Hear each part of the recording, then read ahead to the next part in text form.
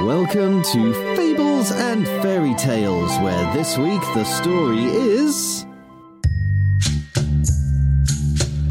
Come on, little camel.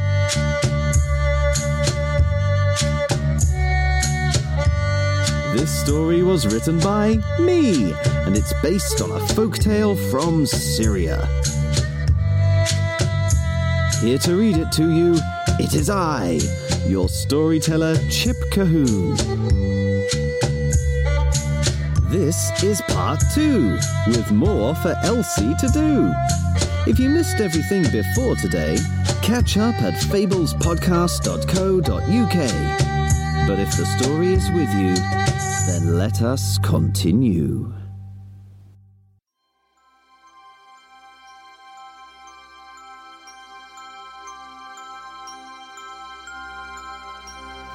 Mummy, Daddy, Grandpa and Grandma Camel each took a wise man onto their saddles.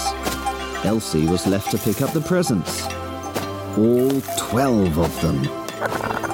They were heavy! Elsie could feel her hump getting squashed by the straps holding the bags of gifts against her sides, and her hooves made deep prints in the sand as they began to cross the desert. And of course it was hot and dry and dusty, so Elsie was sweating and panting and... Oh, look, cactus! The moment she saw that cactus, she ran up to it and inspected it and sniffed it, while the other camels kept on going. When the other camels finally noticed, they were a long way ahead of Elsie. They turned around and shouted, "Come on, little camel!" Elsie sighed and tried to trot a little faster to catch up. But it was hard to go fast with the weight of the presents pulling her hooves deep into the sand. Plus, it was hot and dry and dusty. So Elsie was sweating and panting and... Oh, look, cactus! The moment she saw that cactus, she ran up to it and inspected it and sniffed it, while the other camels kept on going and going. When the other camels finally noticed, they were even further ahead of Elsie. They turned around, but their voices sounded quieter because they were so far away as they shouted, "Come on, little camel!" Elsie sighed and tried to trot even faster to catch up.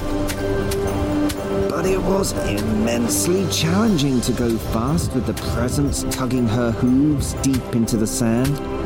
In addition, it was searing and arid and dusty. So Elsie was sweating and panting and... Oh, look, cactus! The moment she saw that cactus, she ran up to it and inspected it and sniffed it, while the other camels kept on going and going and going. And in fact, they just kept on going, because Elsie was so far behind, they didn't notice that she'd stopped. When Elsie finally noticed, she couldn't see the other camels anymore. Her heart began to beat faster. She had been left behind in the desert. But then she realized, this was a desert. If she needed to know which way the other animals had gone, she only had to look down for their hoof prints. Just as she began to trot after them, though, she felt sand blow into her eyes, ears, and nose. She looked up, then gasped with terror. The wind was whipping the sand into a swirling tower, rushing across the desert dunes towards her. It was a sandstorm! Her heart beating faster and harder, Elsie looked around for a place to hide. She spotted a small rocky hill and rushed over. There in the mound was a hole, like a little cave, which was just big enough for her and the presents. She crawled in just in time. The sandstorm battered against the side of the rocky mound, making a sound like thousands and thousands of pins crashing onto a hard surface. Elsie crouched down and covered her eyes with her hooves. The storm went on and on and on and on and on. Elsie had no idea how long it lasted. Partly because watches hadn't been invented yet, and partly because she was a camel, so she wouldn't have had a watch anyway.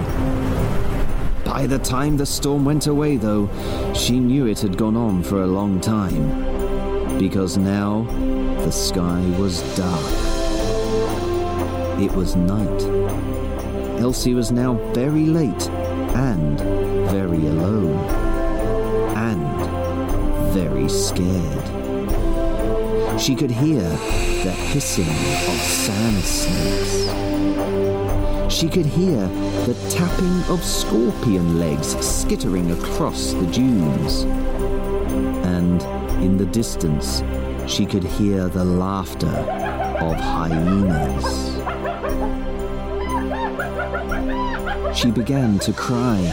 She was in big trouble now, bigger than any trouble she'd ever been in. And she was carrying the presents for a king. Everyone was going to be furious with her, and she was probably going to die. As a tear slipped down her cheek, she thought of Mummy Camel's face, stern, angry, disappointed. She thought of Daddy Camel's face, strict, fuming, rejecting. She thought of Grandma Camel's face, soft, sympathetic, and sweet, as she said, Chin up, little camel. Elsie shook her head. Chin up? What's the point of holding my chin up? What's so good about looking at the...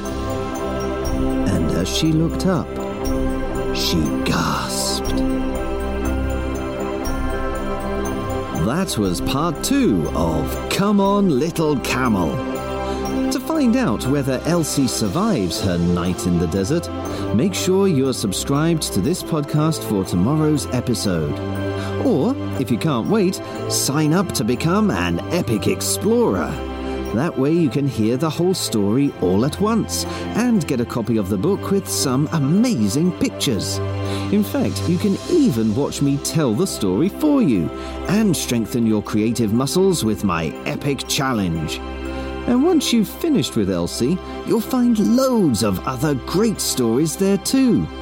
To become an epic explorer, just put on your sweetest voice, ask your grown-up to sit with you at a computer, and go to fablespodcast.co.uk. Right now, though, it only remains for me to say cheerio, and I hope to hear your story soon.